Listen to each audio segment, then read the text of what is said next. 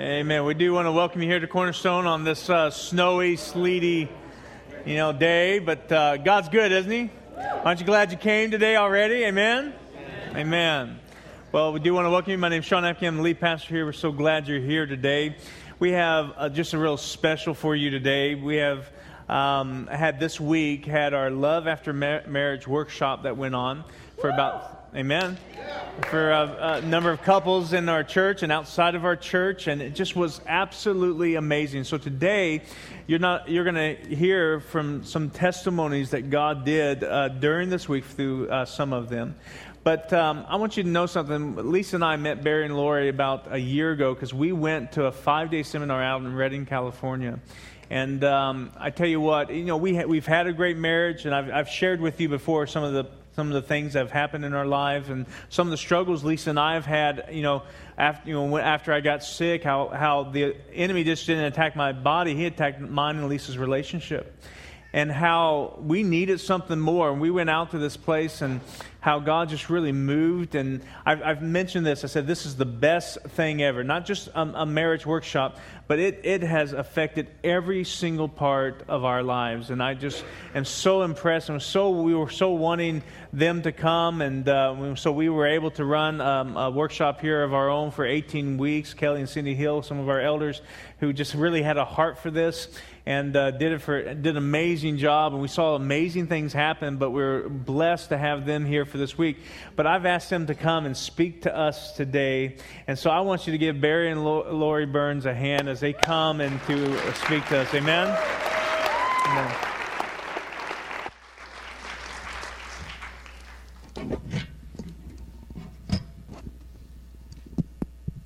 Thank you very much. Very happy to be here. We like the snow, too. We'll be glad to leave it, but we're glad to see it here today. It's good. We love your church. We've fallen in love with you guys. We love your pastors and your elders. That worship was so amazing this morning, too. I was telling Barry, I could go, if I lived here, I could go to this church. Yep. It's a wonderful atmosphere. Pray about it? Okay, thanks.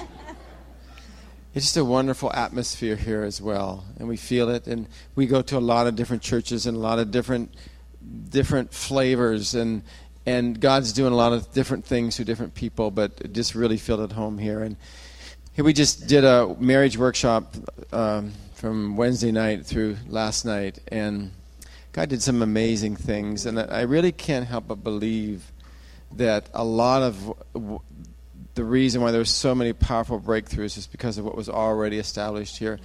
Partly through Kelly and Cindy and the marriage ministry that's going on, your pastors being part of it, but I think just in general, your openness, your heart openness towards God here. There is such a great anointing here for strong, healthy, passionate marriages in this church. Did you know that?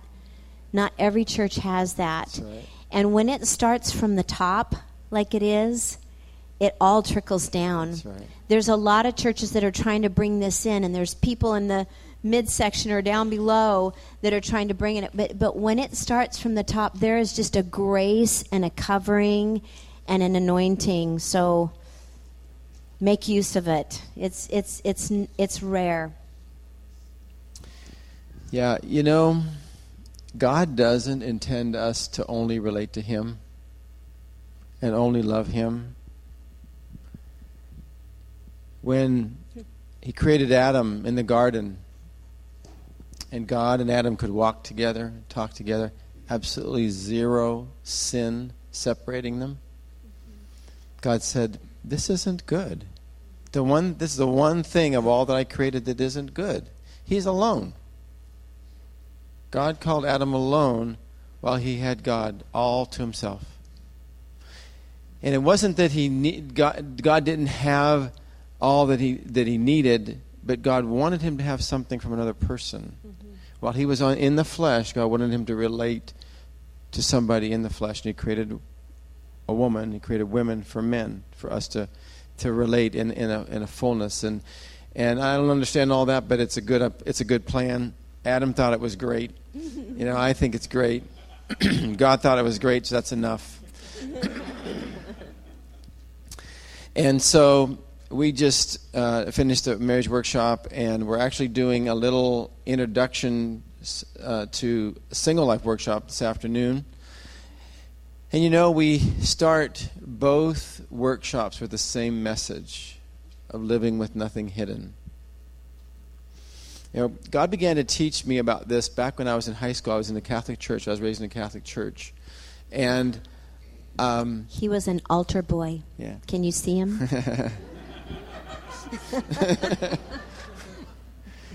I wouldn't be talking if I was an altar boy. No talking in church.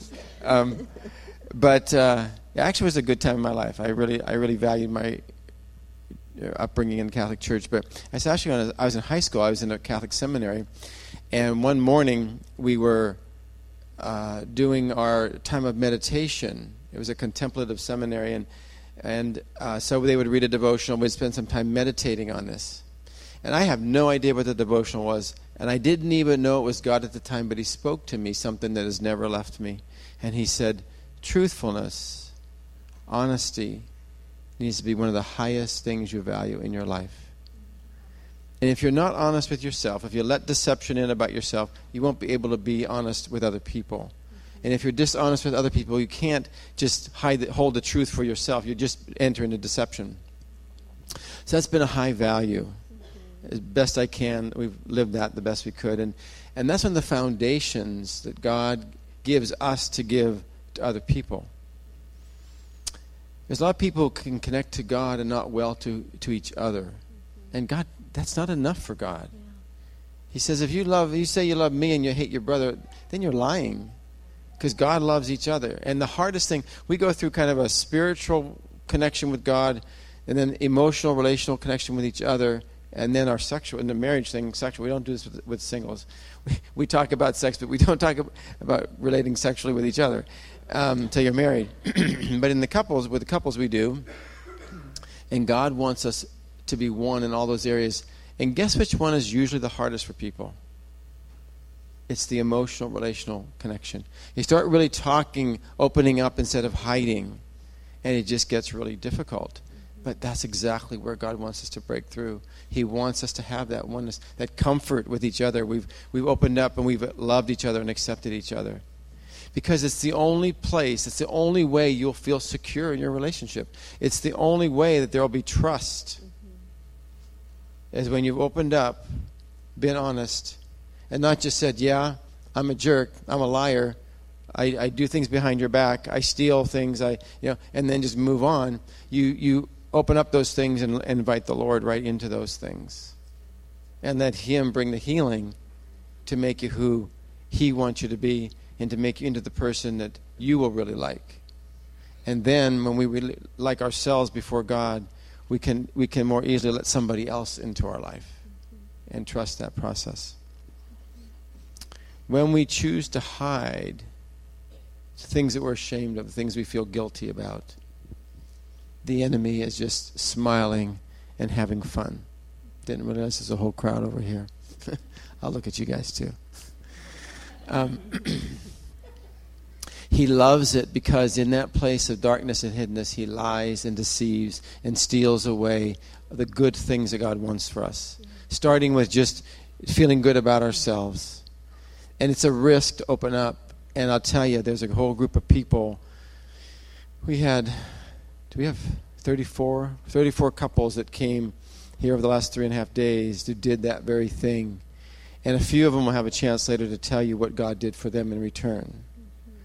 And the really cool thing is that we led this thing and just encouraged them to do this, to risk and open up. They're the ones that made the choice.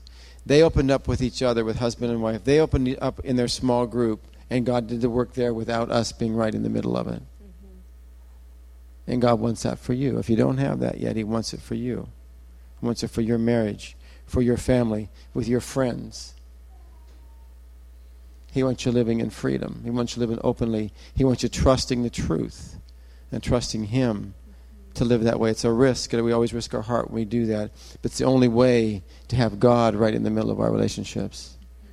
To have our heart open in truthfulness and in love with each other. You know, there's a movement that is going all throughout the earth now. It's a movement of the Holy Spirit, and it is bearing transparency and vulnerability and nothing hidden. And it's starting with the church. Can you imagine what that would look like if we didn't have to hide, if we didn't have to put on masks, if we could fully, completely be our genuine selves and be able to love one another with Holy Spirit? We saw that go on this week with the people at their tables that sat down with 3 other couples, 4 couples total, and some they'd never laid eyeballs on before. But as they got free and they stepped into this anointing of transparency and vulnerability, the Holy Spirit took them on the ride of their lives. And I believe the Lord is wanting to do that all over. That's the new wineskin for the church. You know, we've had this thing of performance, and we've got to do it right, and we have to be respectable. And you know, God just wants us to be real. Mm-hmm. He just wants us to be our genuine selves with the good and the bad. Mm-hmm. And I want to tell you a quick little story about my son Jeremy, our second son.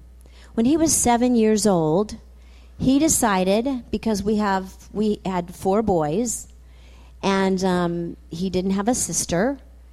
I guess that's why he decided this. I always tell that, but I should really ask him what made him do this. But when he was 7, he decided that he wanted to see what it felt like to have a girl kiss him. And he didn't, we always talked about stuff as a family, and with his brothers he was really close. But this, he did all on his own. And there was a little girl next door. She was about 5 years older than all our boys. And she was part of a really dysfunctional family. And he, we were always having to kind of monitor things, and, the Lord would help me. They'd be playing around the house, and I'd hear stuff just at the right time when she'd be saying something to our boys, and I'd come in and I'd be able to kind of, referee it or whatever I needed to do. Anyway, it was a very interesting situation, but the Lord placed us there right next to that family. He chose us to be there. And so, anyway, Jeremy, as he's thinking, there must have been something negative in his mind, something shameful like, ooh, this probably isn't good that I want to kiss a girl. But instead of talking about it, like he did everything else, because it felt shameful, he kept it hidden. And so he thought, you know what? I bet you Suzanne would kiss me. That was the name of the little girl. And he's right. Suzanne did. She would kiss him, and she did.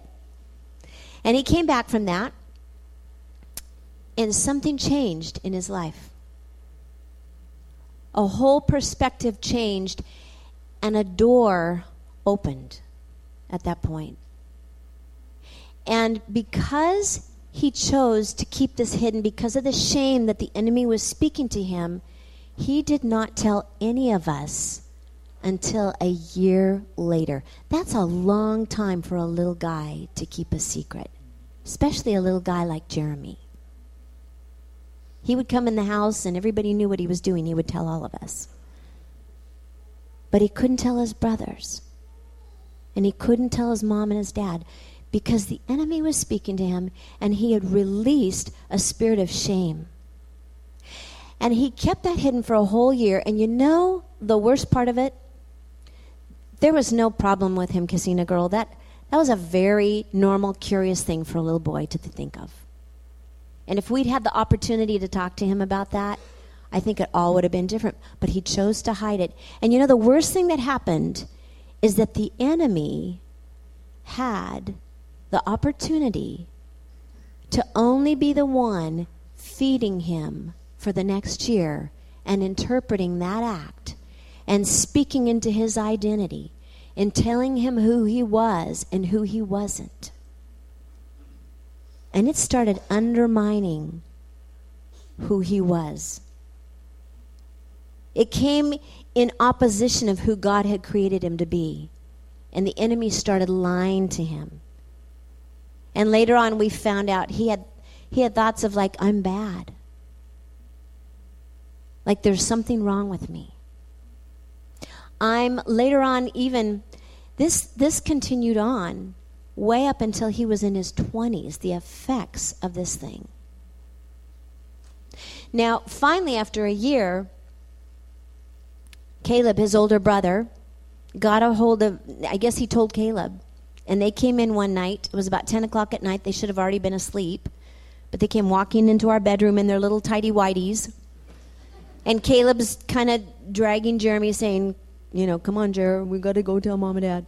And he says, Mom and Dad, Jeremy has something he wants to tell you.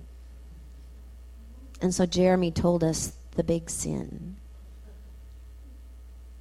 And he told us that there were times that as we would pray with him throughout this year, like we do, we'd kiss him goodnight, talk to him, pray with him.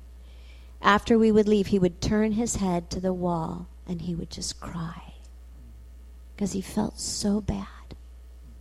Who was telling him that? Who was speaking that into his life? We were not perfect parents, but we didn't go around speaking that to him.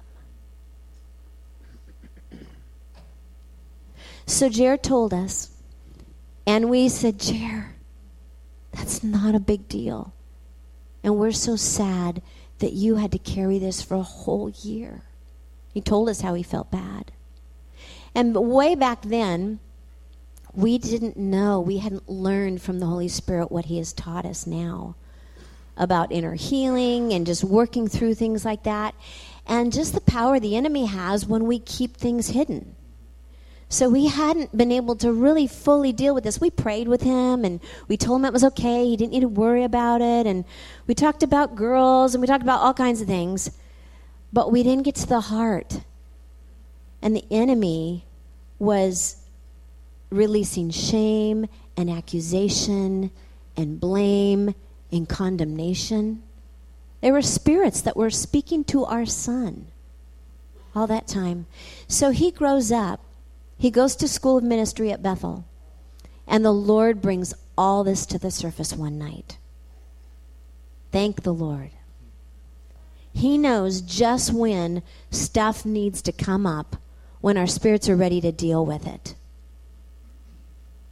And so we ended up praying through some stuff with Jeremy. He was probably in his early 20s at this time. Had carried this on, and there was some other stuff that was bubbling up, but as we went, we said, Lord, where does this come from? We went back to that memory of the shame that had been released.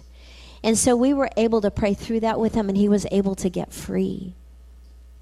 But I wonder how many of you sitting here right now, there are things in your lives that the enemy has spoken to you about yourself or about your relationships or about, it could be anything, but his intent is never good.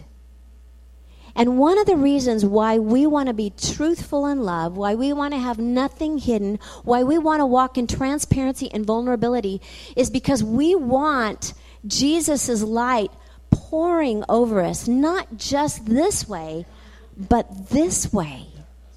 We've got to have that. And when that happens, it gives us perspective and it gives us discernment. And it's somebody else other than us. When you're being deceived, you don't know it. That's why you need people in your life. That's why you need people talking with you, getting into the deep places. We watched that this week. People sitting at a circle hadn't laid eyeballs on each other, many of them, and they started operating in transparency and vulnerability. They took that little step off the cliff. Ah! Some of them were kicking and screaming. And some of the cliffs were high. But God brought unbelievable, sometimes impossible, always incredible breakthrough when people started taking that step. And so I want to just leave you with this. Ask the Holy Spirit, would you show me today if there is something in my life that the enemy has caused me to hide, or made me feel shame about, or told me these are things I can never speak of. We have people in our workshop say, I swore I would go to my grave and would never tell anybody about this. You know, the most important thing to do in becoming transparent and vulnerable, here's the rule. It's one rule. It's simple. Share what Holy Spirit tells you to share with who you're supposed to do that with, and do what Holy Spirit tells you to do. It's very simple. But it is a prescription for wholeness. It's a prescription for moving towards intimacy. And it's a prescription for peace. After Jeremy told us he had peace, after we worked that through, that opportunity was not, the door was not open for the enemy to interpret who he was any longer. And it was Jesus. It was Holy Spirit. Straight this way and this way. So, Lord, we just release grace and anointing in this room. For everybody sitting here, you know them, God. You know their histories. You know where they've been. You know what they've done. You know what they've seen. You know what's been done to them. You know what's been spoken over them. You know what they've pressed through. You know their hearts, how good their hearts are. But if the enemy is accusing them or condemning their hearts today, Lord, we ask that you would rise up and speak to them. And we bless your spirits to be able to hear his voice today and have the grace and the courage to go to the right people and share it in the right way at the right time to get free. And we pray this in the name of Jesus. Amen. All right, so we talk about nothing hidden, and we don't really get there apart from the Holy Spirit. We need him to reveal the truth to us. He is the Spirit of truth. And so everywhere we try, everything we do, we try to let people listen to the Lord and hear the Holy Spirit's voice rather than just doing what we know to do or what seems right, what seems best to us. Our goal is oneness. Our book is entitled Love After Marriage, a journey into spiritual, emotional, and physical oneness. I told the first group, our publisher, we named it A Journey into Spiritual, Emotional, and Sexual Oneness. And they said, no, change it to physical. They go, don't put sex on the front of your book. You can put it on Christians the inside. won't buy it. You can put it on the inside, but don't put it on the outside. I think it's because they're embarrassed. They say the Christians are too embarrassed to buy a book with sex on the outside. I don't think that's true, but we couldn't talk. I mean, we couldn't change their minds. I still want to do that. Try to change their minds about that. But anyway, the next printing of it or something. But oneness, God wants us to be one in him. And there's no place where oneness is more relevant and pertinent than in a marriage. But in John chapter 17, Jesus talked about those of us who would believe in him through the work of the disciples and everybody after that who followed him. And he prayed for our oneness. He prayed to the Father that we would be one. And Jesus said this, the glory which he's talking to the Father, the glory which you have given me, I have given to them, that they may be one, just as we are one. I really don't know what all that means, but it's really pretty cool. The glory that the Father gave to Jesus, he's giving to us. I don't know if it's the glory, I think it's the glory he had as a human being. Because earlier in the chapter he says, the glory which, he says, restore to me the glory which I had with you before the world was made. And so there's another glory he was going on to. But he wanted us to have what he had with the Father while he was here on earth. I'm not that close to it, I don't think. But I sure want more of it. More of God seen through me. Less of me seen. Less of my weaknesses and more of God seen. And more things that reflect God in my life. And for what purpose? So that we would be one. Just as Jesus and the Father were one. The glory isn't to show us off. And it's not really even just to show the Father off. It's to show Him. But it's to make us one. That when we're in God, he goes on and he says, he describes this oneness this way. He says, I in them, that's Jesus in us, and you, Father, in me, being Jesus, that they may be perfected in one, so that the world may know that you sent me and loved them even as you loved me. There's a message that God wants to convey through our oneness. Through us getting connected with the Lord, us making Him the most important thing, making Him more important than us. Like Jesus, He said, I only do what I see my Father doing. I only say what my Father is saying. That's pretty well united. They were one. Jesus said, if you've seen me, you've seen the Father. I and the Father are one. And that's our goal, our call, not only as couples, but as a family in the church, as our family, as just as believers. We're called to be one. And we're called, we can only do that in the spirit realm. We can't do that naturally. We can only do that out of connection with the Lord. And how do we learn to discern good and evil? How do we learn to discern? How do we learn to tell what really is from God, what's from the enemy or from this world? If we're to walk by the Spirit of God, we're led by Him. Do you ever hear somebody say, the Lord told me, and you're going, I don't believe that was the Lord? Just one of the last workshops we did, a man came up and told me something, and I said back to him, I said, I would need to ask you a whole lot of questions before I could believe that was God speaking to you. How do we discern what is from God and what's from a man, what's from a person? Well, Jesus said a few things that gave us a few hints. The Bible gives us a few hints. In John chapter 7, Jesus was asked, they said, where did you learn all these things that you know? You don't have any training in education. You didn't go through all the years of training like the religious leaders did. And Jesus said, truly I say to you, my teaching isn't my own, but it's from Him who sent me. Isn't that cool? Don't you wish you could know all that He knew just from your relationship to God? There's some way for us to gain a whole lot more than we have by that real connection, our oneness with the Lord.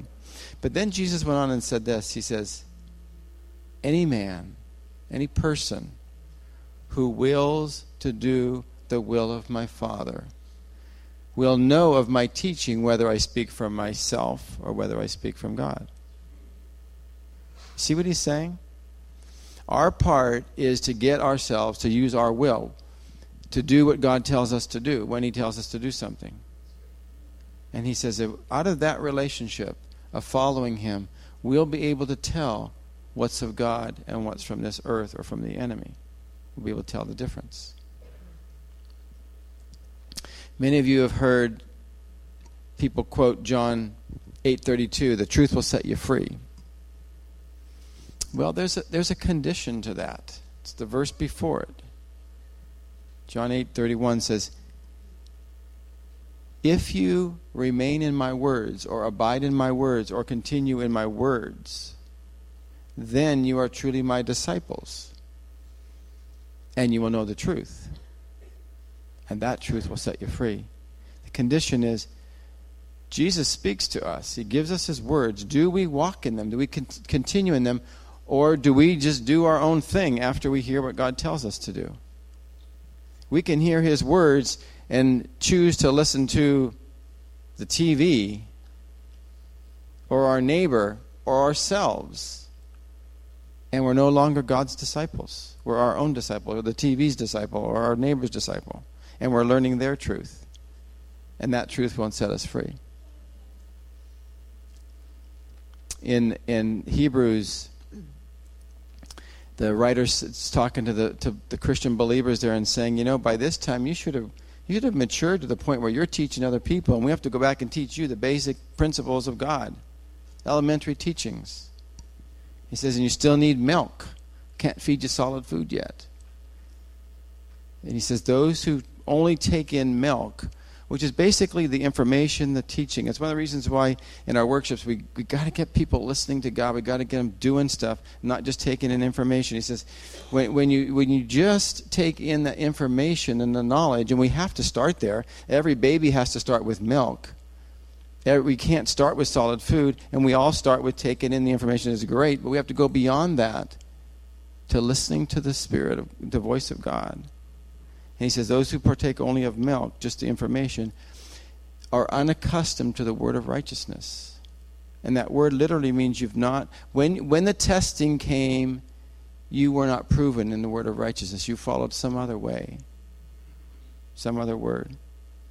But if we do, when we're tested and proven, when everything inside of us wants to do our own thing, and we know what God wants us to do, and we say, I'm going to do what you want, God. I don't like that. It scares me. Nobody's going to like me. Nobody's going to understand. And we still do what God wants us to do. So then we're partaking of solid food.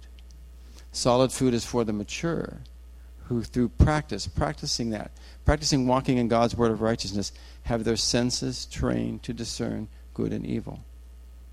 We aren't to judge each other, but we are to judge what is good and what is evil, and follow what is good. And we have to walk by the Spirit of God to see in the spirit realm, not looking at people and their behavior and deciding everybody's behavior is good and evil, but what really is working spiritually is good and evil. And as we do that, as we walk by the Spirit of God, as we see through His eyes, through His lens, God will unite us. He will make us one. And out of that, He will show the world that God sent Jesus and that Jesus' love is in us.